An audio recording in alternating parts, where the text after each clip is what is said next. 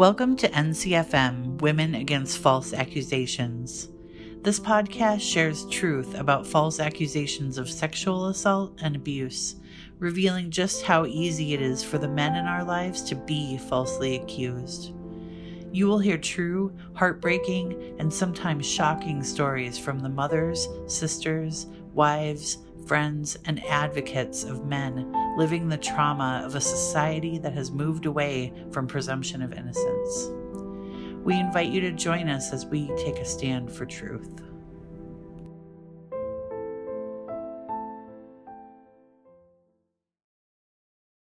Everyone, I'm Lori Dubolt, President of NCFM Women Against False Accusations. Our organization, National Coalition for Men, has been raising awareness of our men's issues since 1977, and our chapter specifically focuses on false accusations and sexual assault. Our goal is to raise awareness and put an end to all of these false accusations and sexual assault against the men that we love.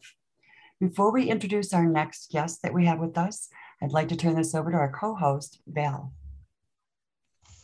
Thanks, Lori. We are here today speaking with Dawn and Ranez Durrell. They are going to talk about the story that they had, or not the story, but what happened to Ranez that ended up having him falsely imprisoned for many, many years. So thank you both for being with us today and telling your story. And hopefully this will help someone else that might be facing the same type of situation. Hello, my name is Ranez Durrell, and I was wrongly convicted of a crime, sex assault, in 2003. It starts like most of these crimes start. I had no knowledge of a situation. I knew nothing about it. I was in the military, Operation Enduring Freedom, defending the country. I like to start my story with 9/11, when most people was watching what happened from their living room couches and stuff. I was manning my battle station. I had to leave my wife and my kids at home, not knowing what was going on, to go defend the country. So shortly after 9/11, I deploy to the Persian Gulf doing Operation Enduring Freedom. I received a Navy and Marine Corps Achievement Medal for saving a sailor life who had fallen off the ship doing night flight operations. So I got an award for that. I'm about to be promoted, but when I come back, I was told that I had to go over to another side of the base, and I didn't understand why I had to go there. And the ship, no one told me anything. When I got over there, it was police detectives, and I was getting arrested for sex assault. And again, I'm confused because I don't know where it's coming from. But then they said that I had sexually assaulted a young girl from a woman I once dated. And, me thinking like there's no way that they're going to arrest me for this stuff. I was so confident that I wouldn't be convicted that, I talked to my mom and she was like, "You think we should get a lawyer?" And I'm like, "For what? There's nothing here. There's nothing that's going to prove or even come close to saying that I did something that I didn't do." I had too much confidence in the system, because they tell you if you didn't do something that, nothing's going to come of it. I went and talked to a police detective. I did everything they said you would do if you was innocent in this situation. I testified at my own trial. The allegations were so crazy that it was like she couldn't say a year that it allegedly happened. She couldn't give no time frame. So I was charged with sex assault, and they put a 2-year time frame. 1 count sex assault in the first degree and 4 counts in the third degree. But they wouldn't tell me a time frame because I was in the military, and like I said, I was being deployed. I could have had an alibi defense, but they said pick a day within those 2 years, which made it impossible for me to defend myself using the alibi defense. So again, I went to court and I was confident because there was absolutely nothing that linked me to this crime. We don't know the date. We don't know the time. It was her word against mine. And every time the story was told, the story was changed. So me thinking like this is America, That's not a third world country. We have to be proven guilty first. You're innocent until proven guilty. And I'm thinking, there's no way that I'm gonna be proven guilty with this type of evidence. But the prosecutor had hid a lot of stuff that we didn't know. And it was like he asked the jury one question, like, why would she lie? And because I don't know why she would lie. Who would know why someone would do something? And because I couldn't prove why she would lie, the jury thought that was good enough to take me away from my family, my career, and sentence me to 20 years in prison. And it was based off that one question. Well, why would she lie? Well, after hearing the guilty verdict, everything changes. It was like slow motion for me because I was in such disbelief that I was even convicted. I couldn't believe what happened. And then you always hear about what happens to sex offenders in prison.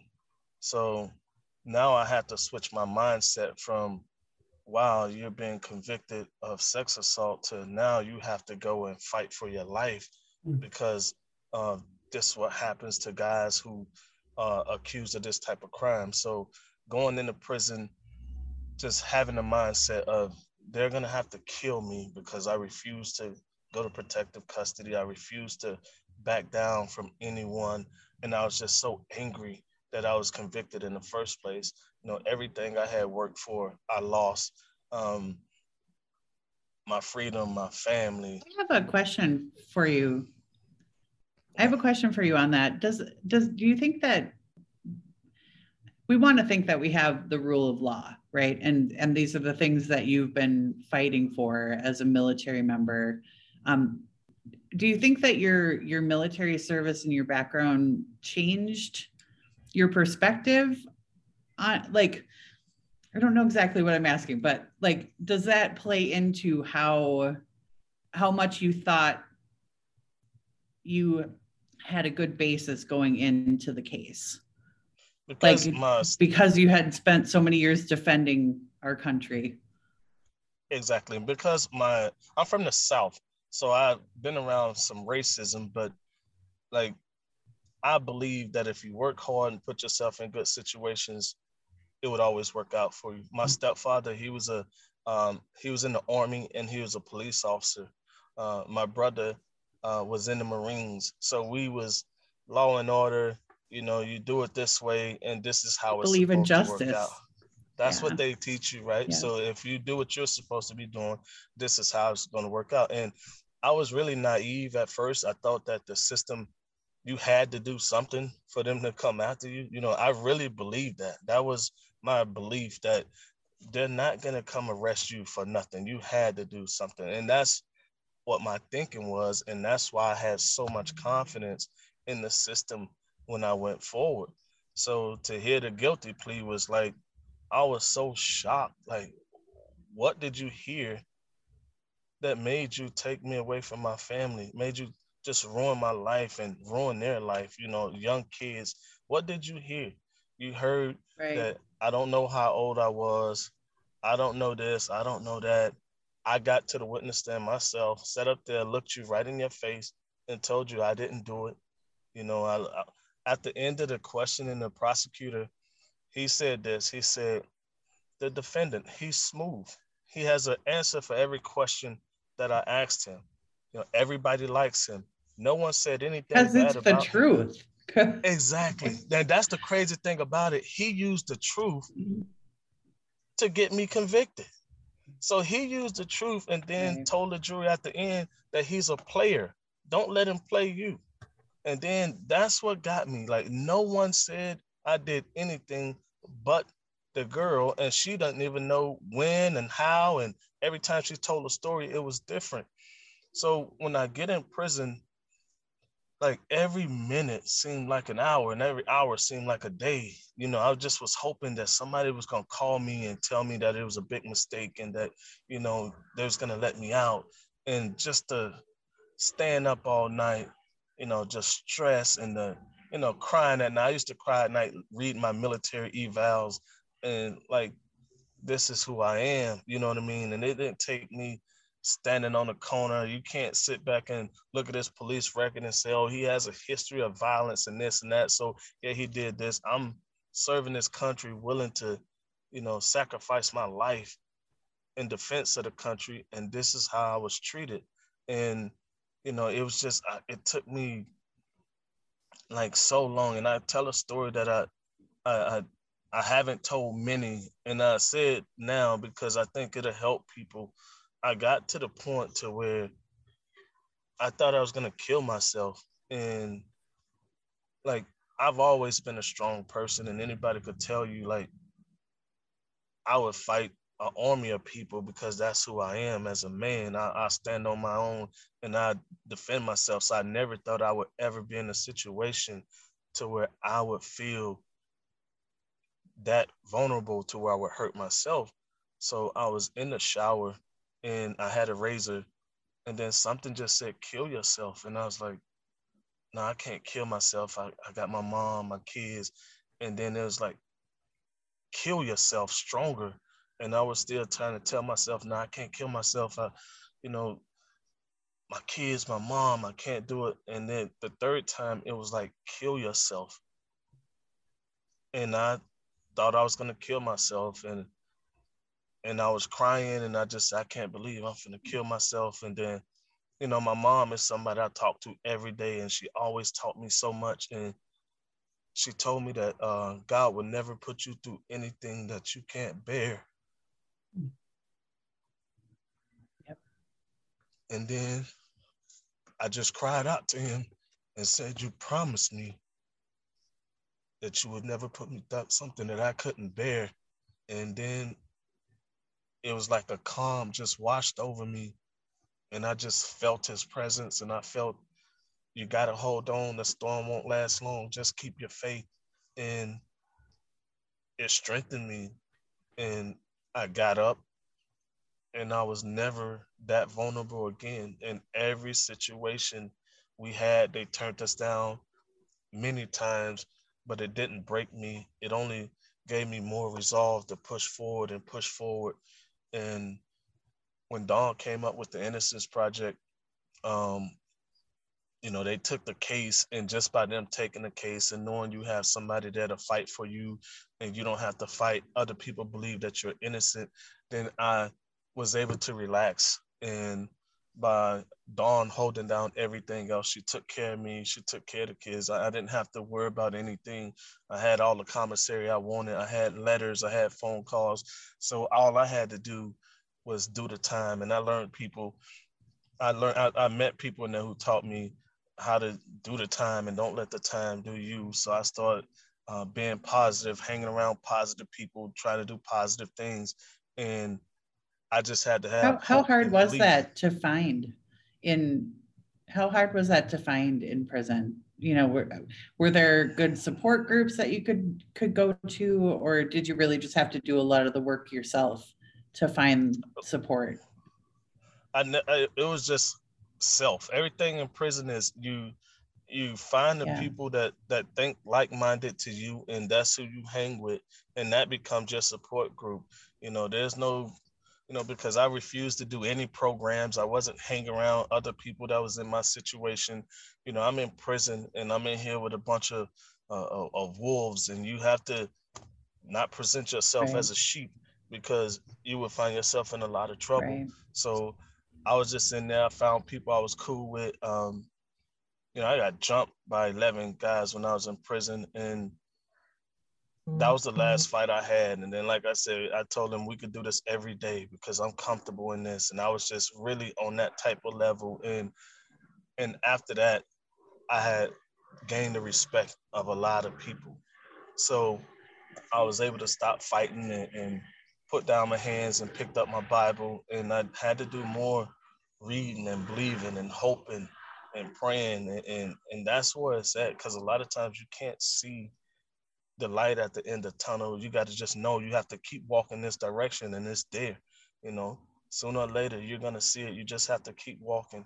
And when I tell you, they turned us down many times.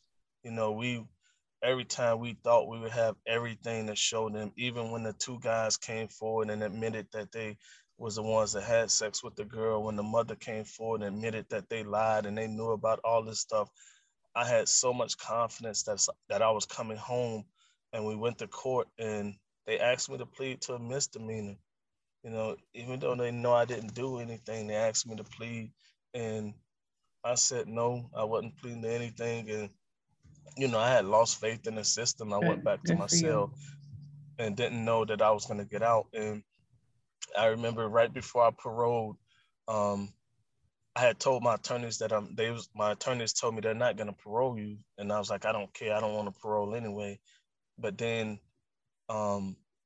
something kept telling me to go talk to the parole board. And I was like, yeah. I told Dawn, I said, something's telling me to talk to the parole board just to tell them my story. And she said, I think you should. I said, yeah, I'm going to just go in there and tell them my story. I know I'm not going to get out. So I went there. I told him my story. And, you know, first thing I did when I walked in there, he knew I didn't do any programs. You know, for sex offenders, you have to do a 2-year course just to get out. I didn't do anything. And so when I walked in here, he was like, why are we here? And I just said, I just want to tell you my story. I told him the story. He looked me in my face and he said, you know what? I believe you.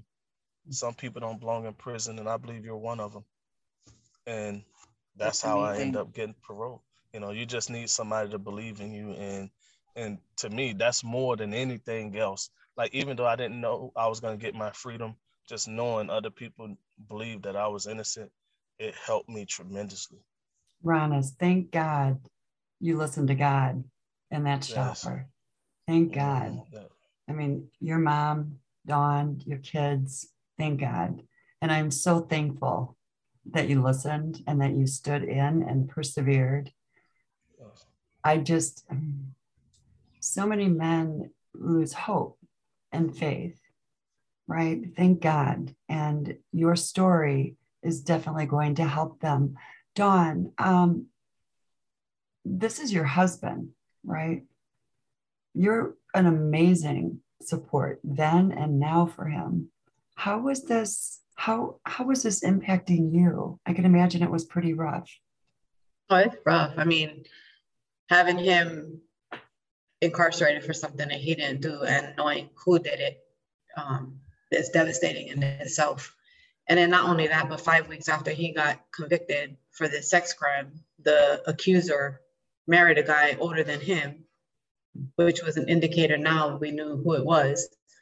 We knew of him. We didn't know about the other one until later on down the road. But just knowing the devastation that it caused to the family, the pain that we felt, what the kids had to go through to not understand why their father is away, why they can't see him on a regular basis.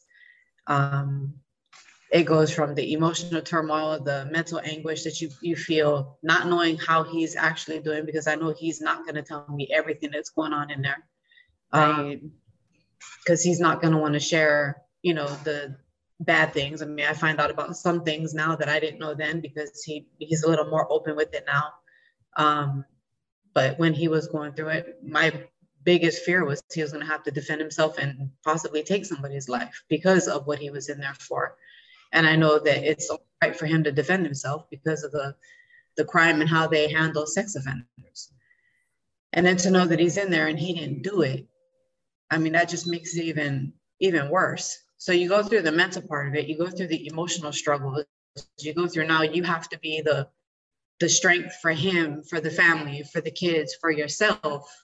But then what about the financial burdens?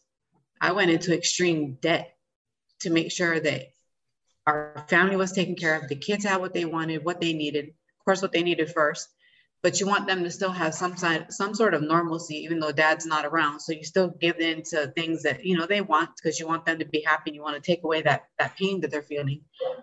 But then for him, and knowing that he was in there doing time for something that somebody else did, to make sure that he had phone time, commissary, anything that helped him maintain his sanity.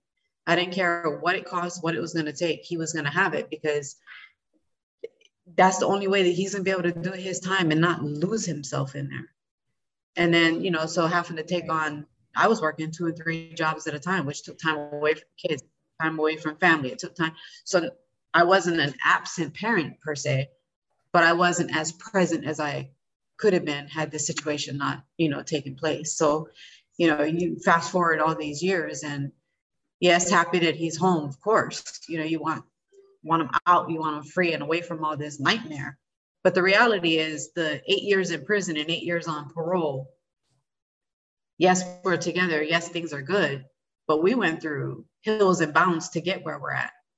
The PTSD, the things that he goes through, the turmoil that he goes through that he doesn't necessarily always share. At least I know him well enough that I can tell when he's having a moment, he just needs to be left alone. And I try to do my best to respect that and just keep the kids at bay and let him have his time.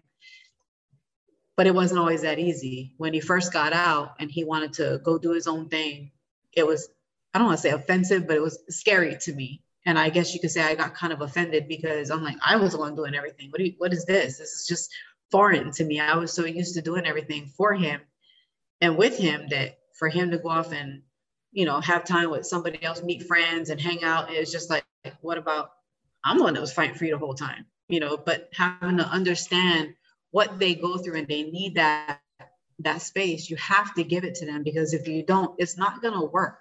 They've been told for years when to do, what to do, how to do, where to do, and to not have that same kind of feel when they come home is something that it takes an adjustment and it takes time, and it doesn't happen overnight. I would say it probably took us about 5 years, maybe 6 years before we finally got to a place where it was more understanding for me. And the help with that was going to the Innocence Project conferences and seeing that, okay, you're not tripping. It's not you, it's the situation. Because like that. Real, yeah. All right. So for everybody. Yeah. For everybody. Whereas initially I thought it was just him, but it wasn't. So having that support and being able to rely on other people as well, like the wives, the spouses, significant others, to go back and say, hey, oh, you're going through that too. Okay, it's not just him. It's, you know, so we've become a big family, and then just have a better understanding of how to deal with when they go through the things that they're going through. And this is what the general public does not get. This isn't, okay, you know, trial's done, he's taken away. Okay, story over. Not at all. Ronis, you wanted to take your life. You wanted to end it, right? Dawn, I mean, you picked up all the slack. You kept him going. And then that stress stopped the minute he left the prison, right? No, When it didn't. Maybe I should put it this way. It's like he's out now. Right. You have the happiness that he's out and he's home, but with that comes new stresses. Right. Because now it's different. You got to deal with. You got a parole officer who is not supportive. They're supposed to be helping you get back into society, not doing everything they can to try to cripple you.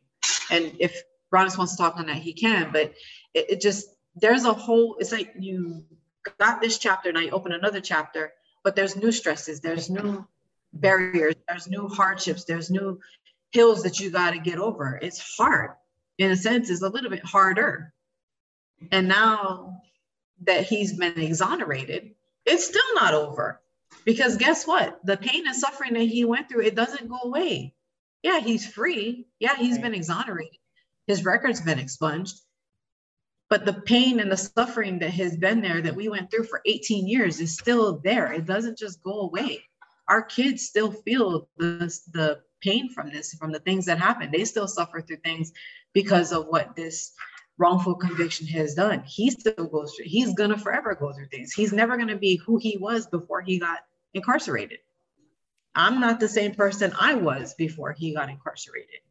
You just have to pick up and keep moving forward to try to put your best foot forward and provide the support that they need and have a serious understanding of the things that they go through and not hold stuff against them, because they're still trying to figure it out themselves because of the things that they're going through.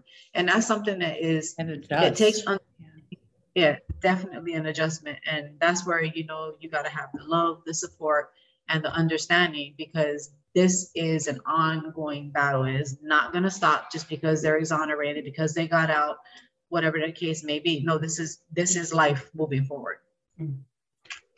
Such a painful, realistic story, right? Bad, horrible experience. Ronis, how did you feel? What were your feelings when you discovered that you were exonerated? These charges were reversed. It was no, it was expunged. How did you feel that moment when you heard? The crazy thing is that was a long process as well, because okay, the first time I got the case overturned was in February 27, 2018. Dawn calls me and she says, it's been reversed. And I'm thinking, not. And you've been fighting for something so long, you don't think it's ever gonna end. And I was like, no, call the lawyer. I want to hear him say it, right? So he says, yeah, they overturned the conviction. So now I allow myself to get excited. I'm happy. And then I'm like, okay, when they're going to put it into the record? That took months that it shouldn't have took. And then the Hawaii Supreme Court took the case up. So now I'm worried, like, why did they take the case? You know what I mean? Now they giving some validity to what the state is saying. So it took a year in order for the Supreme Court to rule. And I just happened to be in Virginia visiting my brother. I had just got out of the shower and my lawyer called and he says, it's over, you won. And I was like what? He's like, it's over, you won, the Supreme Court ruled for you. So then it's just numb. And it's crazy that you would think you would be so excited, but it's a range of emotions. It's like if I take something from you that means so much to you and I hold it hostage for a long time and then I give it back. You're happy that you got it back, but then the pain of me taking it from you is still there as well. So it's like, yeah, I'm happy I got this back, but then I'm still like, why did you take it? I shouldn't have had to go through all this. And then it was so crazy because my phone started ringing.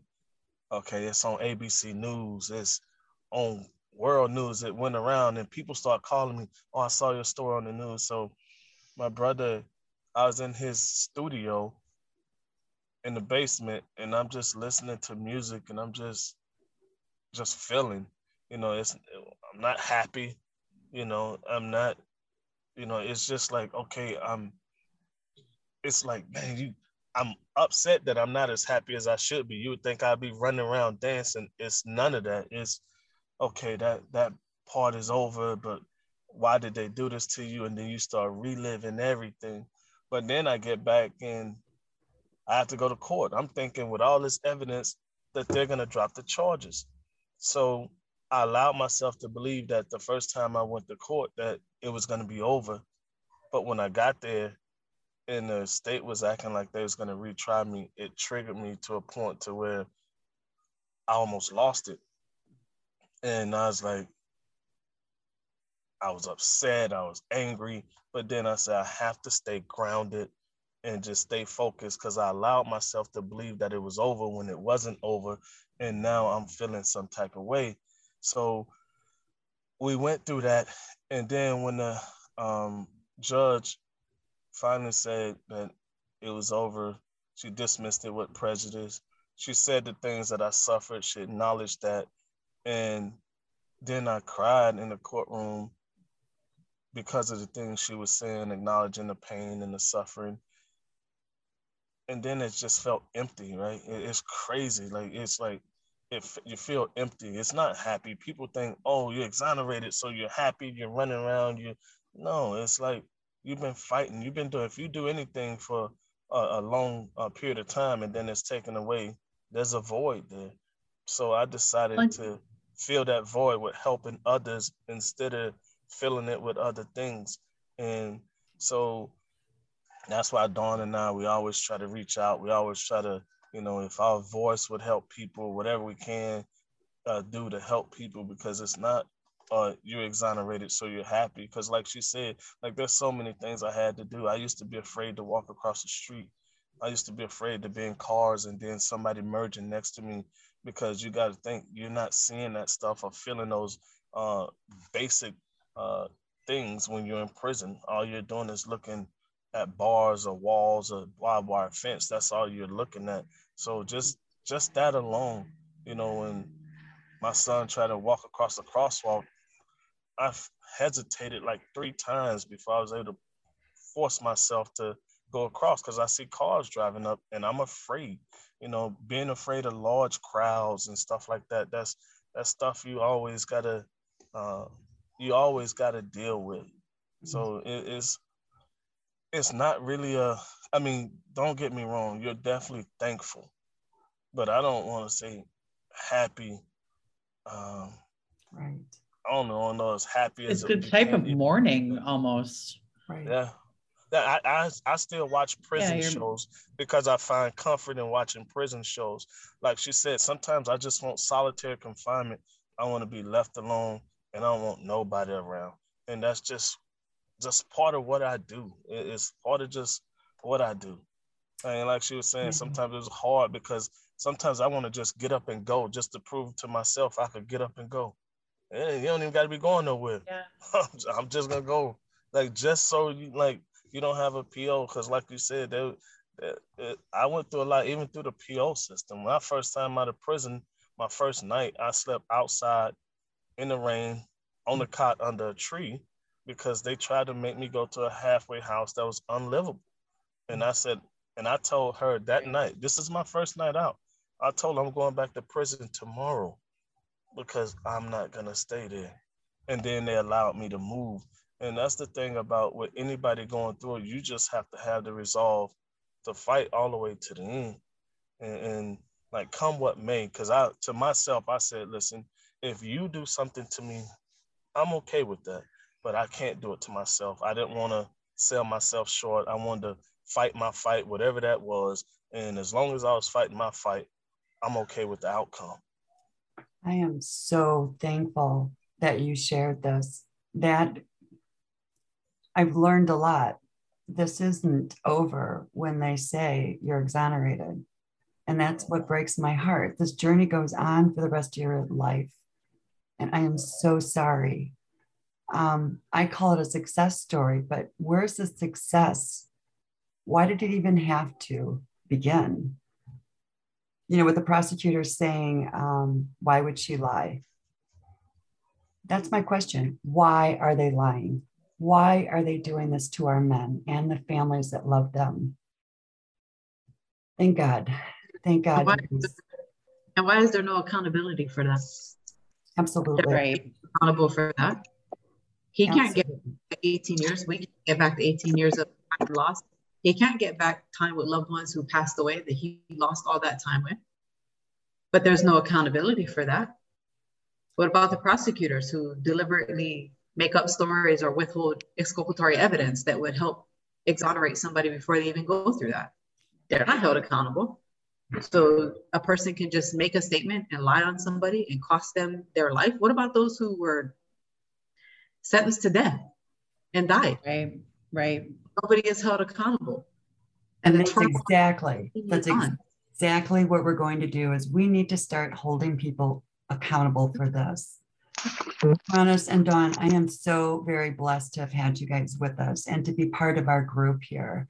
And Ronis, I want to say thank you. Thank you for holding on. Thank you for listening to God. You've just been a blessing to so many people. And thank you for your military service. Amazing. Thank you. Absolutely. Thank you.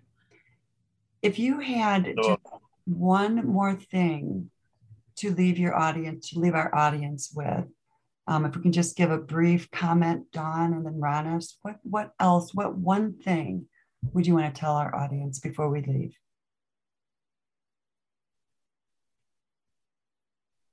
You want me to go first or Dawn? You can go first, Ronis, or Dawn, it doesn't matter. I would say that every victim is not lying and every suspect is not guilty. The only way we get to the truth of the matter is we have to test everything. Credibility. We have to go in it with no misconceptions. We just have to go in and no preconceived notions that if someone tells you something, it's okay to trust, but verify. And when in cases where there's no DNA, there's no witnesses, it's just somebody's word against the other person's word, then what makes your word more powerful than mine? What makes you more believable than me? So if anything, trust but verify. And everybody is innocent until proven guilty. And go where the evidence takes you. I'm not here to say everybody accused is innocent. I'm not. That's not what I'm here for. If you're a true victim, I stand with you. And that's on both sides. If you was wrongfully convicted or if you're a true victim of sex assault, I stand with you. I have daughters, that I would protect with my life. So I don't want you to think that I'm against true victims. This is not a us versus them. Just because I was lied on, that everybody's lied on and everybody's lying. Let's stick together, and we have to go for truth and justice at the end of the day. That's all we want. If my son was guilty, he's guilty and he has to stand for it. But if he's innocent, I'm gonna fight for him just as hard. And somebody's word alone shouldn't dictate whether somebody's innocent or guilty. And the why would they lie standard has to be demolished, because you don't know why I would do something. I would do whatever I feel like doing. That has nothing to do with you. And that shouldn't be the case. That I, as a defendant, have to tell you why somebody would lie and make up an allegation. Absolutely. Absolutely. And that's firmly what we at NCFM Women Against False Accusations believe in too.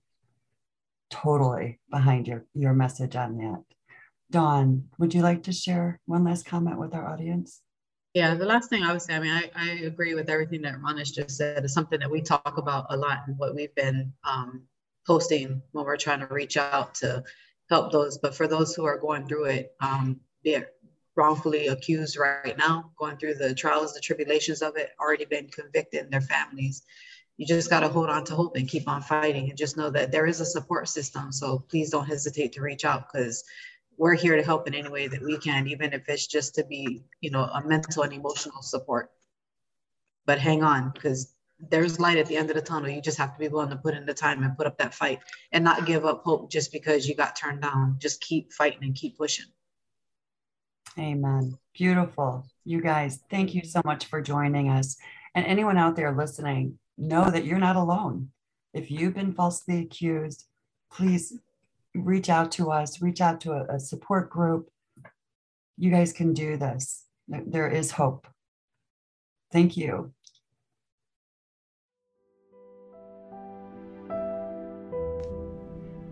Thank you for listening to our true stories. If you have a story to share about a man in your life, please reach out to us at www.womenagainstfalseaccusations.ncfm.org. The National Coalition for Men has been advocating for men and the women who love them since 1977.